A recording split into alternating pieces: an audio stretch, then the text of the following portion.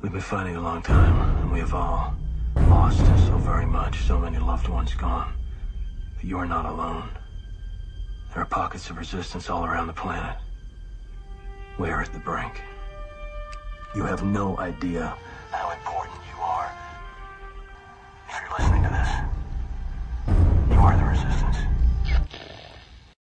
Ave Maria Stella, Dei Mater Alma, atque semper Virgo, Felix te porta. Everybody, welcome back to another edition of How the Faith Came to the United States. This time we're doing Kansas. I'm taking basically all this info from a book, a Centenary of Catholicity in Kansas, 1822-1922. The history of our cradle land, Miami and Lynn counties, Catholic Indian missions and missionaries of Kansas, the pioneers of the prairies, by Thomas Kinsella. Yeah, I got this from Forgotten Books. It's a reprint. Very full. I won't read the entire thing because it's 247 pages, and that would take quite some time to read all this. But it has a ton of great information and historical backgrounds in here. If you are in the Kansas area, I have this. I have one books on South and North Carolina. So if I lived in Kansas, I would like this book. So anyways, I'll start with the introduction. The names of the first Americans who cast in their lots with the country of their adoption made a roll of honor of Catholic heroes. They're the great discoverers: Columbus, the Cabots, Americus Vespucius, Jolliet, Cartier, La Salle. There are the bold colonizers like Iberville, Bienville, Cadillac, Duluth, Vincennes, not to mention the English Lord Baltimore. There are missionaries from Las Casas and the priests who sailed with Columbus and Cabot, to Father Juniper Serra and his brother apostles of California. These missionaries were often scientists as well as saints, with the name of Lemoyne, Lemoyne, stand those of Roche de Alone, Mare, and other priests, Franciscans and Jesuits, as the geologists and botanists who identified our herbs and found the salt springs of Onondaga, Onondaga, the oil springs of Pennsylvania, the copper of Lake Superior, the lead of Illinois, our beds of coal and our mines of turquoise. Among the philologists of the Indian languages stand out fathers Rales, White, Sagard, Perella, Bouya, Garnier, Garcia, Le Boulanger, Cuestra, Sihar, who for almost 2 centuries before the Revolution were publishing dictionaries, grammars, catechisms, and prayer books in the tongues of the native tribes of Florida, Maryland, Texas, and California. Among the apostles and martyrs who have left us the earliest history of our land and the Jesuit relations are numbered Fathers Marquette, Hannapil, Isaac Jogues, Rambolt, Menard, Alouez, Brebeuf, Lallement, Daniel, Biard, Real, Massey, and many more, of whom Bancroft could say, quote, "Thus did the religious zeal of the French bear the cross of the banks of the St. Mary on the confines of Lake Superior, and look wistfully toward the homes of the Sioux in the valley of the Mississippi before the New England Eliot had addressed the tribe of Indians that dwelt within 6 miles of Boston Harbor." As early as 1541, the soil of Kansas was hallowed by the blood of Father Juan de Padilla, who died a victim of his zeal for the conversion of the Indians during Coronada's famous expedition. He was America's first martyr. In fact, it was commonplace to state that the early missionaries of the Christian faith left enduring monuments in every country of the civilized world.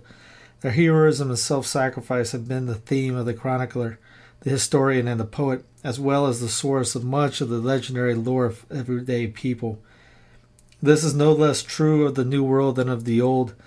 America has had its own great missionaries, men of heroic mold, whose labors and sacrifices wrought, as it were, a second Pentecost, and won to Christ and to civilization the savage races to this continent.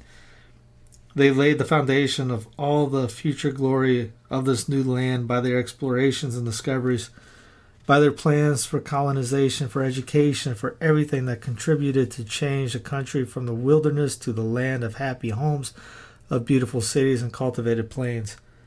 They were in truth the pioneers of civilization in America. The Indian days, establishment of the Catholic missions in the Indian Territory, direct fruit of Bishop Dubourg's exertions, and immediately connected with the Jesuit fathers of Florissant. This is from the Catholic Cabinet, St. Louis, Missouri, November 1843. The government of the United States, having deemed it good policy to concentrate the aborigines of the country, commonly called Indians, assigned for this purpose a territory beyond which, within a distance of 1,500 miles, no suitable habitation for white men can be made. This Indian Territory is bounded by the states of Missouri and Arkansas towards the east, by the so-called American Desert on the west, by Texas on the south, and by the Missouri and Platte rivers to the north, and has been assigned as a permanent abode of the various Indian tribes scattered throughout the Union. This was in 1830. The Pawnees, Omahas, Kansas, Osage, and Missourians roamed at large over the lands of this territory before this plan was adopted by our government, which, as a not necessary consequence of the new approbation, was obliged to confine them within certain limits and to persuade them to cede part of their lands to their red brethren east of the Mississippi. In consequence of this arrangement, the Chickasaws, Cherokees, Creeks, Seminoles, Senecas, Potawatomis, Ottawas, Chippeways, Oats, Minimas, Shawanees, and Delawares, Chickapoy, Illiways, and Foxes immigrated, some by force, others by persuasion, but all most unwillingly from the various states of the Union to the respective portions of the territory assigned to them by the U.S. government. The original inhabitants of this territory are called the indigenous tribes and are savage and rushed to the extreme. The immigrant tribes are more or less civilized, according to the different relations they have had with the settlers of the states. The whole number of the Indians in this territory amounts to about 80,000 souls. With regard to their numbers, it may be observed that they appear gradually to decrease, owing to their inordinate mode of living, their vicious habits, the unsuitableness of the soil, the change of air by immigration, etc., so that they may be said, in the language of the prophet Osee, to disappear as early dew that passes away, as the dust that is driven with a whirlwind out of the floor, and as the smoke out of the chimney. Of their character, it may be said in general that, quote, they are the sinful nation described by Isaiah, a people laden with iniquity, a wicked seed, and ungracious children. It is true that the immigrant tribes have some civilization, but, generally speaking, with all the vices of the white men, they have brought few or none of their virtues over to the Indian wilds. The state of our holy religion is truly deplorable among these unhappy people. Almost all the tribes are in favor of Catholic missioners and feel a kind of natural aversion to Protestant preachers. And yet, in the absence of the former, the latter are almost everywhere to be found, and the whole territory has about 30 Protestant missionary establishments. But every plantation not made by the hand of the Father shall be rooted out. Vain are the efforts of these unsent apostles to make proselytes among the Indians. They may indeed scatter hundreds of Bibles among the savages, but these are neither prized nor understood. The principle that faith is to be conceived by the Bible, and by the Bible alone, proves quite incomprehensible to the illiterate and savage mind, and the consequence is that all the Protestant congregations of the Indian Territory do not amount to 500 souls.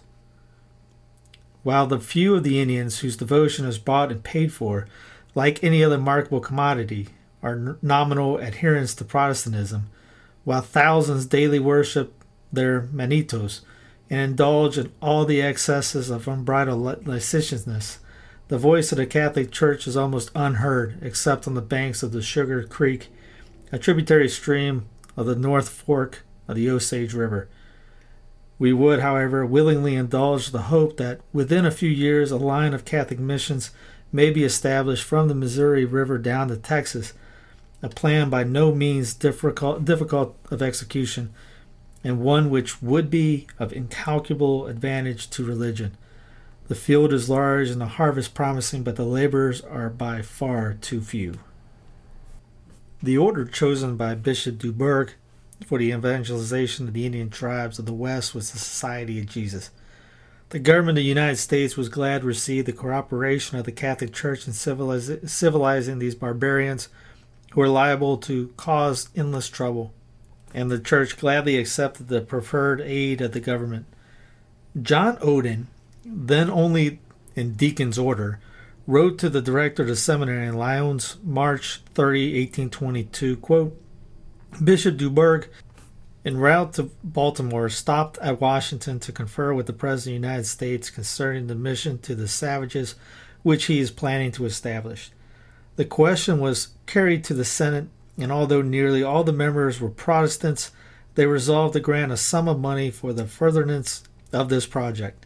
They promised, moreover, to pay a small pension to the missionaries and to furnish them with the necessary agricultural implements. The savages themselves showed the most favorable dispositions. On October 21, 1822, Father Odin wrote from the barons in regard to the earlier efforts made for the conversion of the Indians, quote, We have the consolation of seeing a mission opened, or at least begun, among the savages. Father LaCroix, chaplain to the Ladies of the Sacred Heart of the Florescent, near St. Louis, has made 2 journeys to the Great Osage. He was cordially received and conceived great hopes of seeing the faith prosper among the tribe. 40 persons, children, and old people received the waters of baptism. The second visit was short. He preached, however, before the entire tribe, and the chiefs, answering, said that they were happy to hear the word of the Great Spirit. He pushed on further, also along the banks of the stream, 100 leagues beyond the nation of the Osage, among the great numbers of other savages. The fever from which he suffered almost constantly during this second mission prevented him from prolonging his sojourn, and obliged him also to abandon his intention of building a church in this part of the country. The poor savages exist in great numbers. There are 30 or 40,000 very large tribes between the Arkansas River and the Columbia River and the Pacific Ocean. Their affection for the black robes is touching, especially for the French priests. Some time ago, a great number of savages were in St. Louis. One of them was taken on some errand to a house where the bishop happened to be. The moment he perceived the bishop, he ran to him, seized his hand, and kissed it with every demonstration of friendship. Having departed without remembering to go through the same ceremony, he recalled his mistake only when already at some distance from the house. He turned back immediately, running all the way, and uttering loud cries, kissed the bishop's hand, and departed once more. Bishop Dubourg himself writes on this subject to his brother in Bordeaux, March 17, 1823, quote, Providence deigns to grant a success to this negotiation, far in excess of my hopes. The government bestows upon me $200 a year for each missionary, and that for 4 or 5 men, and it promises to increase the number gradually, and I am sure that it will do so. For an enterprise such as this, it was essential that I should have men especially called to this work, and I had almost renounced the hope of ever obtaining such when God, in His infinite goodness, has brought about one of these incidents which He alone can foresee and direct the results. The Jesuits, of whom I speak, had their institution in Maryland, and finding themselves excessively embarrassed for the lack of accommodation, were on the point of disbanding their novitiate when I obtained their punctuary encouragement from the government. They have seized this opportunity and have offered to transport the whole novitiate, master and novices, into Upper Louisiana and form there a preparatory school for Indian missionaries. If I had my choice, I could have not desired anything better. 7 young men, all Flemings, full of talent, all and of the spirit of St. Francis Xavier, advanced in their studies, about 22 to 27 years of age, with their 2 excellent masters and some brothers. This is what Providence at last grants to my prayers. Near the spot where the Missouri empties into the Mississippi, outside the village of Florissant, already so happy as to possess the principal intuition of the ladies of the Sacred Heart, I have a good yielding farm, excellent soil, which if well cultivated, which it is not at present, could easily provide sustenance for 20 persons, at least, so far in the important question of nourishment is concerned. True, there is only a small house on that place, but in this country a big cabin of rough wood, such as will be suitable for the apostles of the savages, is quickly built. It is there that I will locate this novitiate, which will be for all time a seminary especially intended to form missionaries for the Indians and for the civilized and ever-growing population of Missouri. As soon as the actual subjects are ready, we will commence the mission in good earnest. In the meantime, I propose to receive in the seminary a half-dozen Indian children from the different tribes in order to familiarize my young missionaries with their habits and language, and to prepare the Indians to serve as guides, interpreters, and aids to the missionaries when they are sent to the scattered tribes. In the spring of 1822, Father de la Croix, chaplain of the Ladies of the Sacred Heart, came on horseback from Florissant, Missouri, to preach the gospel to the great Osages on the Neosho River in Kansas. The trail to the west crossed Missouri from St. Louis and entered the Indian country at or near where the Miami Indian village once stood. This spot is about 8 miles southeast of Palau on the Marias des Cygents River. It is supposed that Father de la Croix followed the usual trail and entered Kansas at this point. It is worthy of note that he was the first priest to enter this vast region since the days of Father Juan de Padilla in 1541, as far as any written records show. Miami County claims the distinction of being the scene of Father de la Croix's first labors in Kansas, for he, no doubt, tarried among such tribes as lay in his path. His first thought was to bless the land, quote, beseeching the Lord to visit it and drive far from all the snares of the enemy. He asked that the holy angels might dwell therein and guard its peace, and that its blessing might remain forever. The good man's heart was filled with admiration of all the natural beauty that lay around him on every side, for, as it was known, there is nothing on earth more beautiful than the Kansas prairies in the late spring.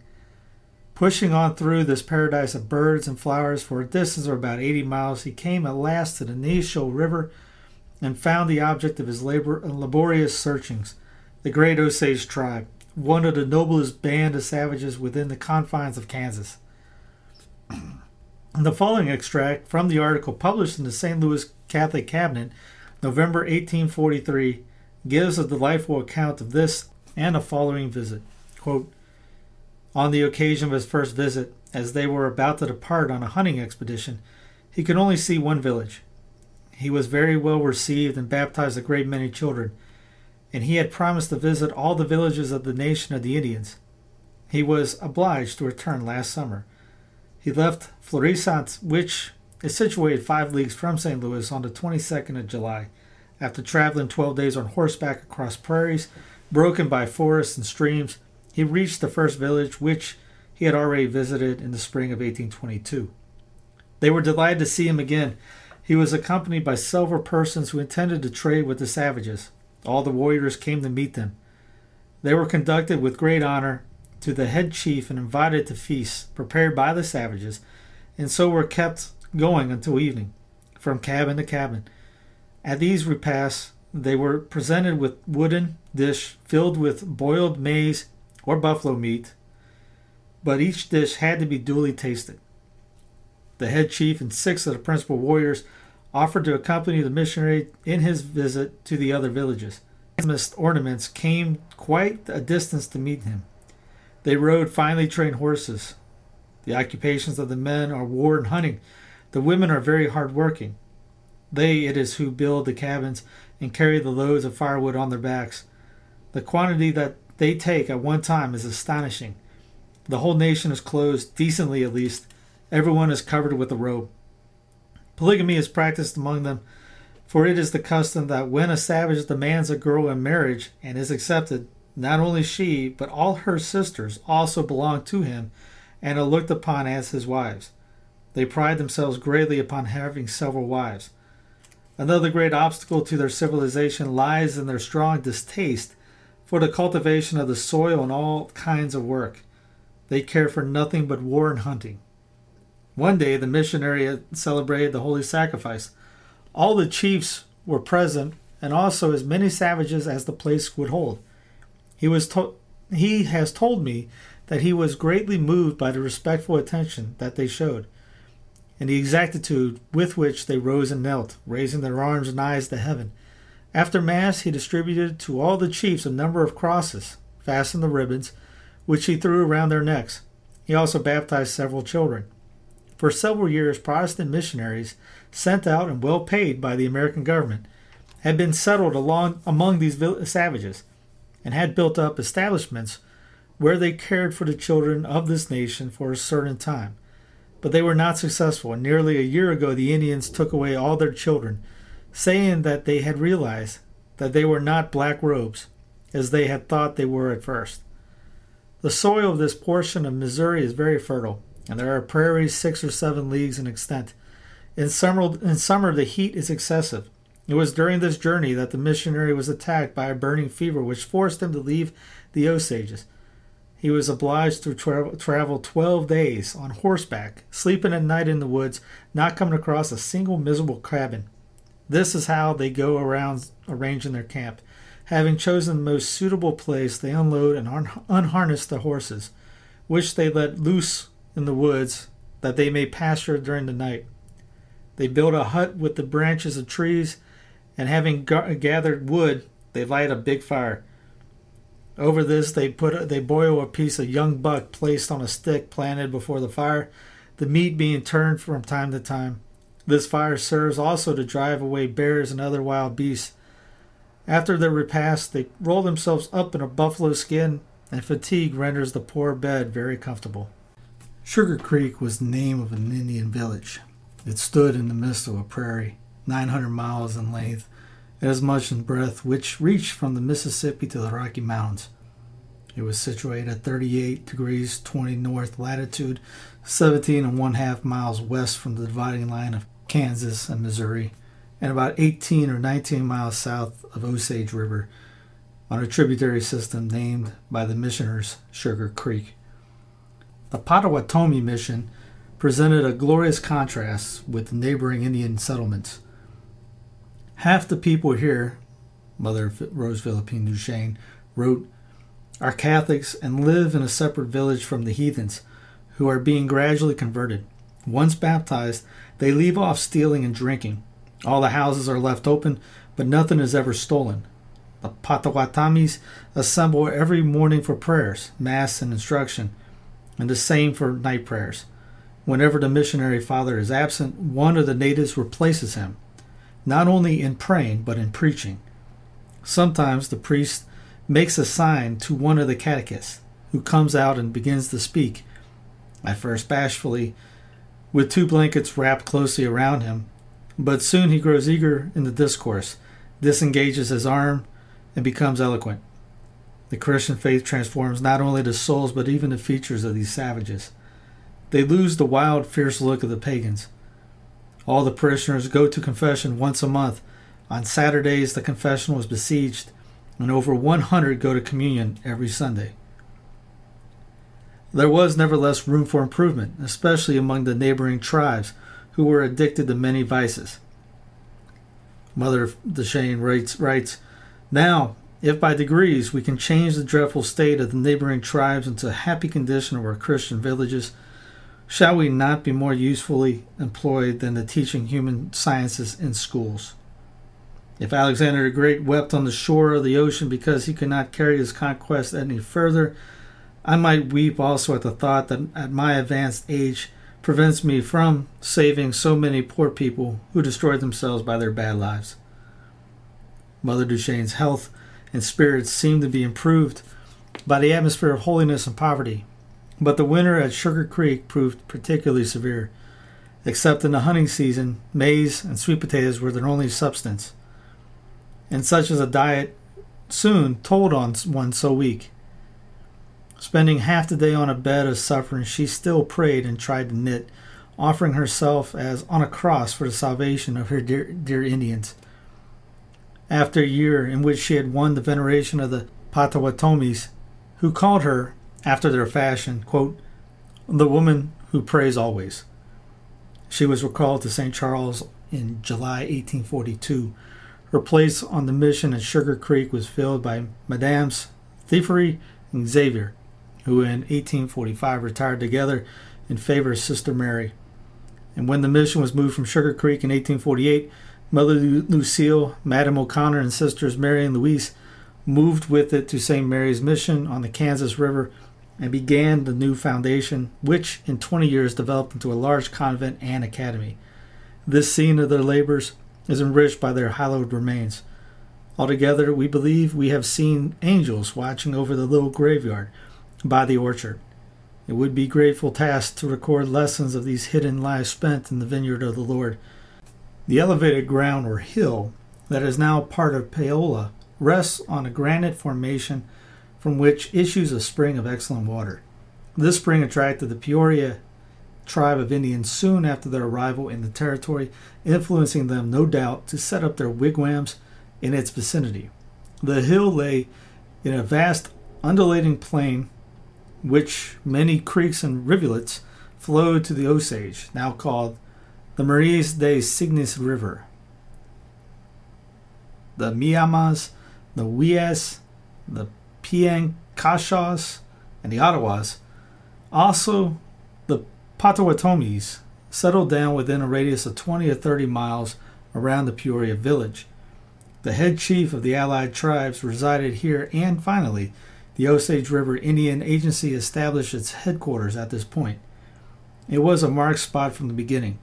The whole section, now known as Miami County, was an ideal Indian hunting ground. The forests along the creeks and rivers were well stocked with game, wild animals were in abundance, and the yearly migration of the buffalo, deer, and elk actually covered the whole face of nature. They came in droves to browse through the prairies, moving from north to south and again from south to north like the robins of our day. This was the Indian's hunting season, the harvest time, so to speak, when we went forth to reap his rewards with as much zest as our farmers now enter their harvest fields.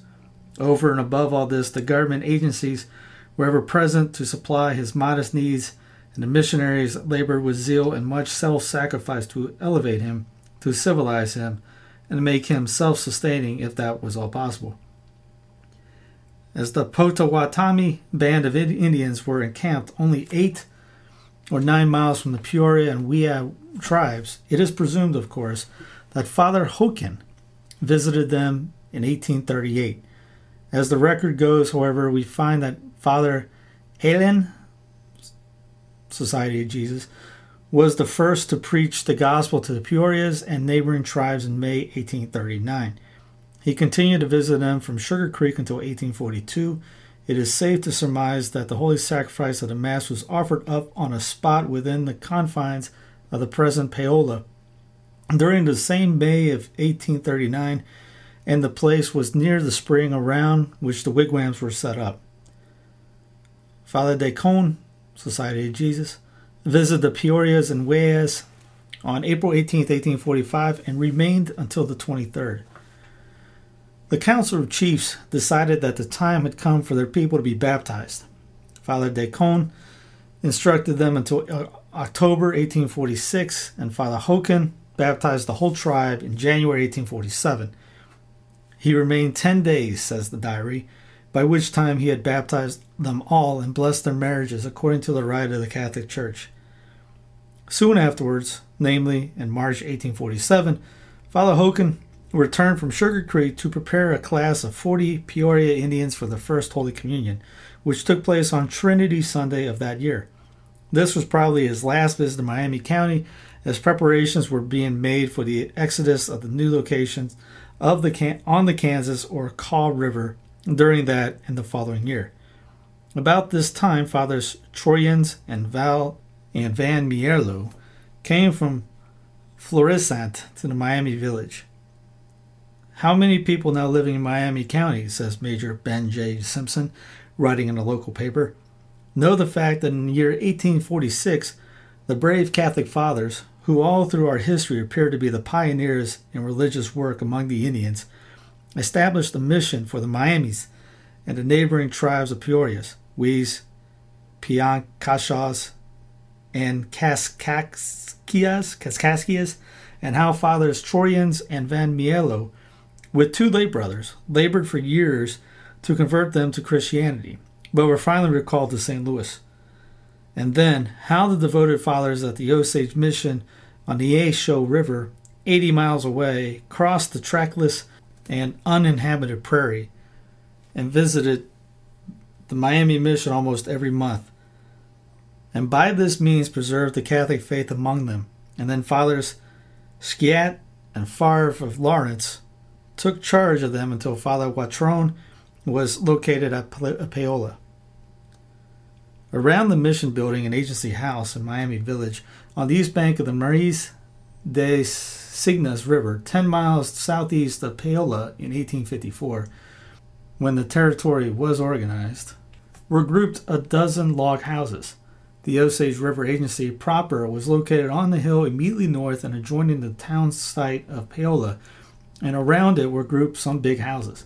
An Indian chapel existed at the Peoria Village in 1846 and was dedicated to God under the patronage of St. Francis Xavier. Its location is supposed to have been at or near the famous old spring in the northwest part of town. Here resided the chief, Baptiste Peoria. He was born in 1800 near Kaskaskia, Illinois.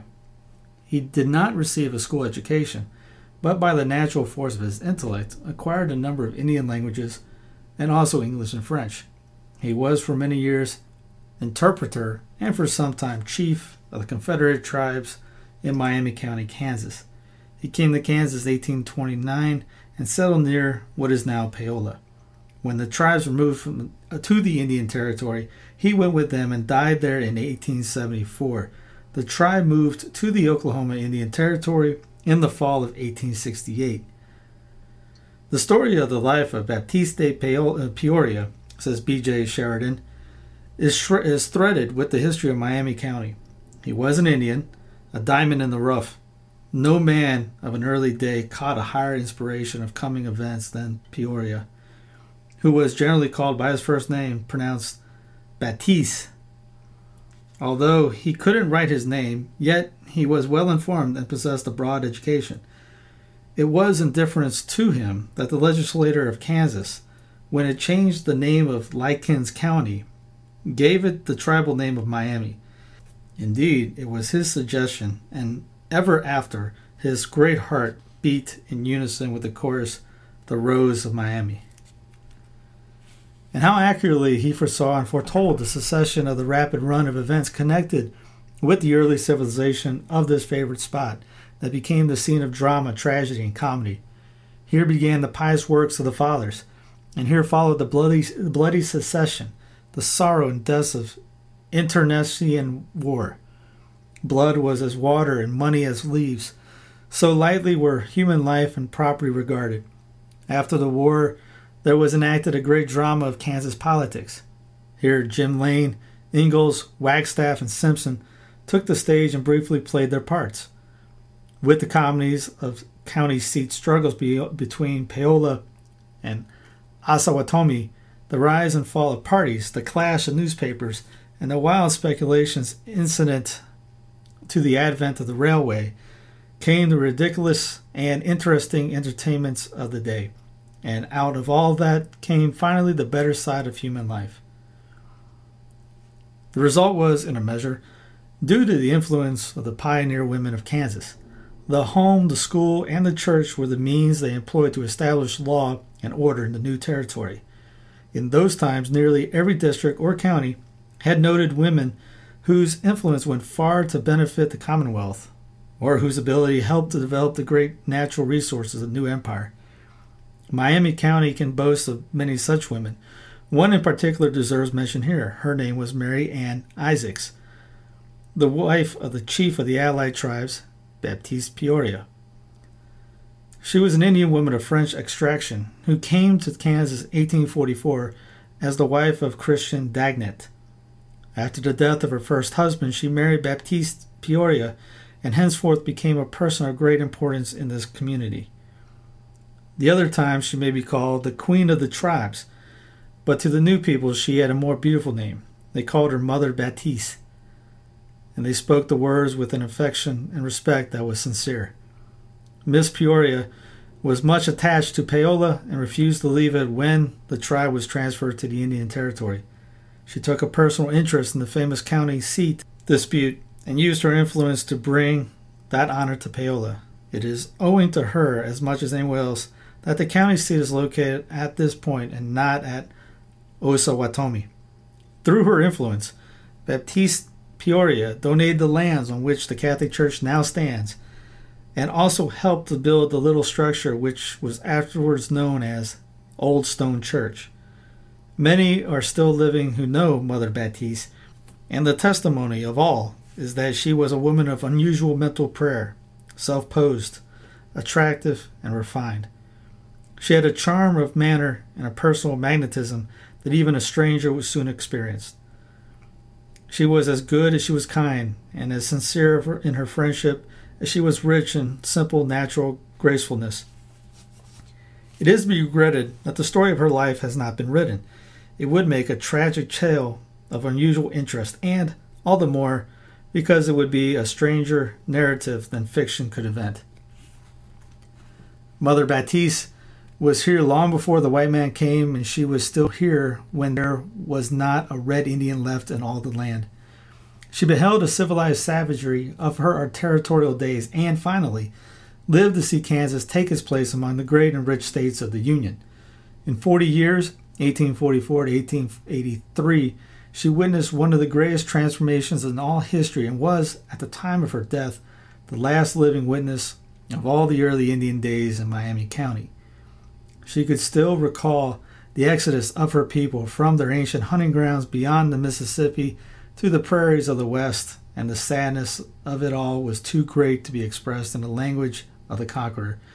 In her own tongue, however, she could tell the tale, but alas, there was none to listen, no one to understand. Mother Baptiste lived in a cottage on the northeast corner of P. Ankenshaw and East Streets at the time of her death, which took place on March 4, 1883. Her funeral was held at Holy Trinity Church in a most solemn manner, and her remains were interred beside those of her first husband, Christian Dagnett, in the Cashman Cemetery, some 3.5 miles southeast of Lewisburg. Previous to the advent of the white man, these vast plains inspired a sense of awe and mystery, which varied with the changing seasons. In wintertime, they resembled the Sahara Desert. In spring and summer and early fall, a paradise, nature's playground, throbbing with wildlife, adorned with flowers, fruits, and forests, which grew along its creeks and rivers. In spring, summer, and fall, a marvelous sight. Vast herds of buffalo roamed over the land, and elk and deer were present in great numbers. Wild animals in great variety were in abundance, and birds in thousands flocked from the north and the south in regular waves to nest and feed until the rigors of winter bid them depart. Then nature herself went to sleep beneath the coverlet and rosette color, to be in turn shrouded in the softest, whitest snow imaginable. Nothing green remained until spring began again, a resurrection, and a life as fresh, as vigorous, as joyful and abundant as on the morning of creation itself. Civilization, or the puny hand of man, had not yet marred this wonderful work of God. Its vastness, its variety, Its ceaselessness changes both in the heavens above and on the earth beneath. We're all enhanced by the play of the elements, the sunshine and the rain, the sleeping winds and the mighty storms, the cyclones, the tornadoes, and the rolling thunders, to be followed speedily by the softest, richest glow of a sunset or a sunrise that was ever seen on land or sea. This was Kansas as God made it, and it is Kansas today, except where art seeks to improve on nature with such poor success, yet outside the modicum of convenience and comfort attained by civilized man, we find such an abundance of untouched natural beauty, power, and grandeur remaining, as of old, that the transformation is as yet scarcely noticeable. Notwithstanding all this, it is strange to say that 2 generations ago, all the land west of the river and the state line of Missouri was regarded as unfit for the use of white man. It was known as the Great American Desert, and was considered a suitable dwelling place for the remnants of various tribes of Indians still to be found in many parts of the United States. It embraced a body of land covering 82,000 square miles, being the largest of the southern states except Texas. To give some idea what these figures mean, let us suppose that we could combine the states of Maine, New Hampshire, Vermont, Massachusetts, Rhode Island, Connecticut, Delaware, Maryland, and the District of Columbia in one state. Kansas could contain them all and still leave room for another Rhode Island. This exceeds the 2 Virginias in size and is larger than Ohio and Indiana combined. Its natural resources have proven to be simply marvelous, and its soil produces various and abundant harvests. It is indeed a glorious bit of God's great earth, and no doubt is destined to fill a large place in the designs of Providence. Our task, however, is restricted to the religious phase of Miami and Lynn County history, and for that we begin near Osawatomie, the mission established by Father Christian Hocken, Society of Jesus, on Potawatomi Creek near its confluence with the Marias de Cygnus River, sometimes mentioned as the North Fork of the Osage River, or simply the Osage River, near the present site of Osawatomie, bestows on Miami County the title of Cradle Land of Catholicism in Kansas. This mission was preserved its identity from 1838 to the present time, whether we view it as Potawatomi Creek, Sugar Creek, or in all its glory besides the Kaw at St. Mary's. It was the first successfully organized mission west of the Missouri line.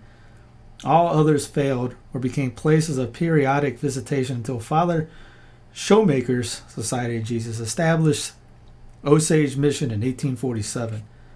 The little church at Potawatomi Creek, 22 by 40, was built in November 1838, and the following year Father Hocken selected a new site at Sugar Creek in the present Lynn County, about 20 miles further to the south, and there began St. Mary's Mission.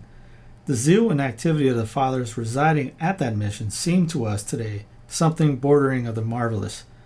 Removed from all civilization, in a country without roads or bridges, they traveled on horseback or on foot over vast expanses of territory, visiting many tribes, ministering to the white settlers at Deepwater, Missouri, while Westport Landing, 70 miles to the north, was regularly visited, and Fort Scott, far to the south, claimed their attention. Sugar Creek itself was a bustling, busy place at this time. All connected with the mission seemed to be happy with their primitive surroundings and gave themselves over wholeheartedly to the conversion, education, and social betterment of the various tribes around them.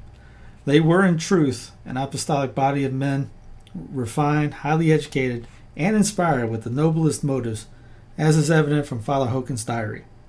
Sugar Creek Mission, St. Mary's Mission, or Mission of the Immaculate Conception, as it was variously called, must have become very dear to the hearts of all these men, and no less so to that truly remarkable woman, Mother Philippine Duchesne, and to her band of devoted teachers. Surely the Potawatomis were favored by God, and it must be said to their credit that they corresponded nobly to every grace. That tribe carried with them into Kansas the traditions of Father Marquette and the memory of Father Baden, who had baptized some of their living members. At Potawatomi Creek, as well as Sugar Creek, this tribe displayed the fervor of the early Christians. The mission plant in 1847 was well established. There was a large church, plainly but nicely furnished by the hands of the sisters by contributions from distant cities. There were schools, well attended and efficiently taught. There was a priest house, a sister's convent, and some workshops. There were horses, cattle, and farm implements. Hunting was still good in the locality, and elk, deer, and buffalo came along in due season, and at times fish was also plentiful. The yearly yield of maple sugar was quite an item, and nuts, berries, and wild fruit were in abundance. Father Håkon deemed it an ideal spot for a Catholic mission.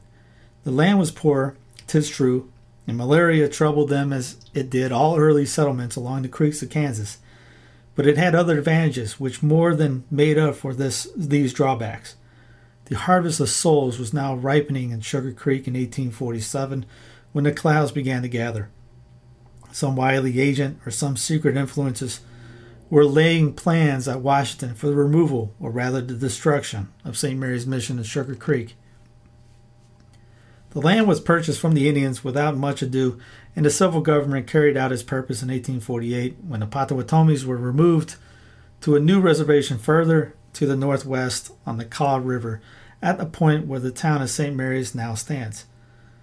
It was a sad and solemn moment for good Father Håkon. Nevertheless, it is true, Father Verent urged him to accept the Kaw River Reserve, among other reasons, quote, because the soil at their Osage River home was unsatisfactory and the climate unhealthy. And we may safely add, because he sought to make a virtue out of what seemed to be a foregone conclusion, Indians were never interested in the quality of the soil. It was the quality of the hunting that concerned them. And as for health, the plains of Kansas were about all alike. It was a noticeable fact that Father Håkon is silent in regard to the motives back to this transaction. We know that the ladies of the Sacred Heart were bewildered and sad at heart, seeing that they had to go to an unknown place and begin all over again. The Indians themselves began to scatter. Quote, the decrease in the number of baptisms, says the diary on its last page, shows how the Indians were scattered in 1848. The baptisms for 1846, 47, 48 were 178, 142, and 48 respectively. The baptisms for 10 years, 1838 to 1848, were 1,430, of which 550 were adults.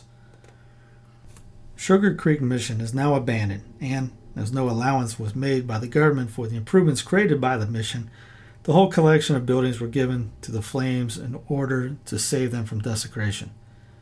The ashes are still there, and the granite block on which is carved the words St. Mary's Mission, 1839, marks the spot which lies about 5.5 miles northeast of Centerville, Lynn County, on the Zimmerman farm.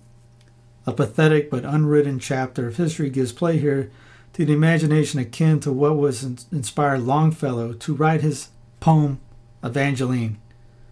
But this, as it may, Lynn County has remained a barren Catholic field to this day. No Catholic church, no priest, no school or hospital, no Catholic anything is to be found within its borders. From a Catholic point of view, it seems as if the place was abandoned by God. Every effort made in its behalf by priests and bishops have come to naught.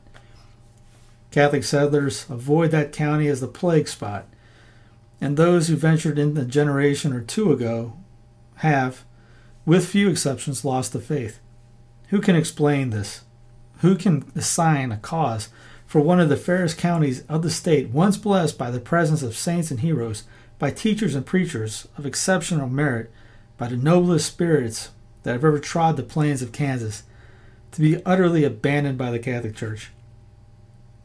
Well, might the saintly founder of Sugar Creek Mission have repeated with our Lord as he wept over Zion, Jerusalem, Jerusalem, how I would have gathered thy children as hens gathers her young beneath her wings, but thou wouldest not, and now thou drivest me cruelly from thy gates. One fears, to continue the quotation, good Father Håkon would never have dared to invoke such a malediction over the land which he had wept on the day of his departure. But God reigns, and his justice remains forever. A remnant of the grand old tribe of Potawatomis is still amongst us. Divine Providence has marked that band, Its name is indelibly stamped on the face of Kansas. Potawatomi Creek, Potawatomi County, Potawatomi Reservation, and a street in nearly every city bears the name. The name and fame of this tribe of Indians has gone abroad in the land. From the last issue of the Indian Sentinel, we glean the following interesting account of the successful missionary work done in the Leavenworth Diocese for the Indians. Quote, the Potawatomis are generous to their pastor and to their bishop and are gratefully availing themselves to the opportunities they now enjoy. Faligianes has placed a number of girls at the school of the Sister Loreto, Pawhuska, Oklahoma. One of the young ladies of the Kansas Potawatomis made her profession as a sister of St. Francis. There are 3 other religious from the Potawatomi tribe. One of these is also a sister of St. Francis, one a sister of the Holy Cross, and one a sister of St. Joseph.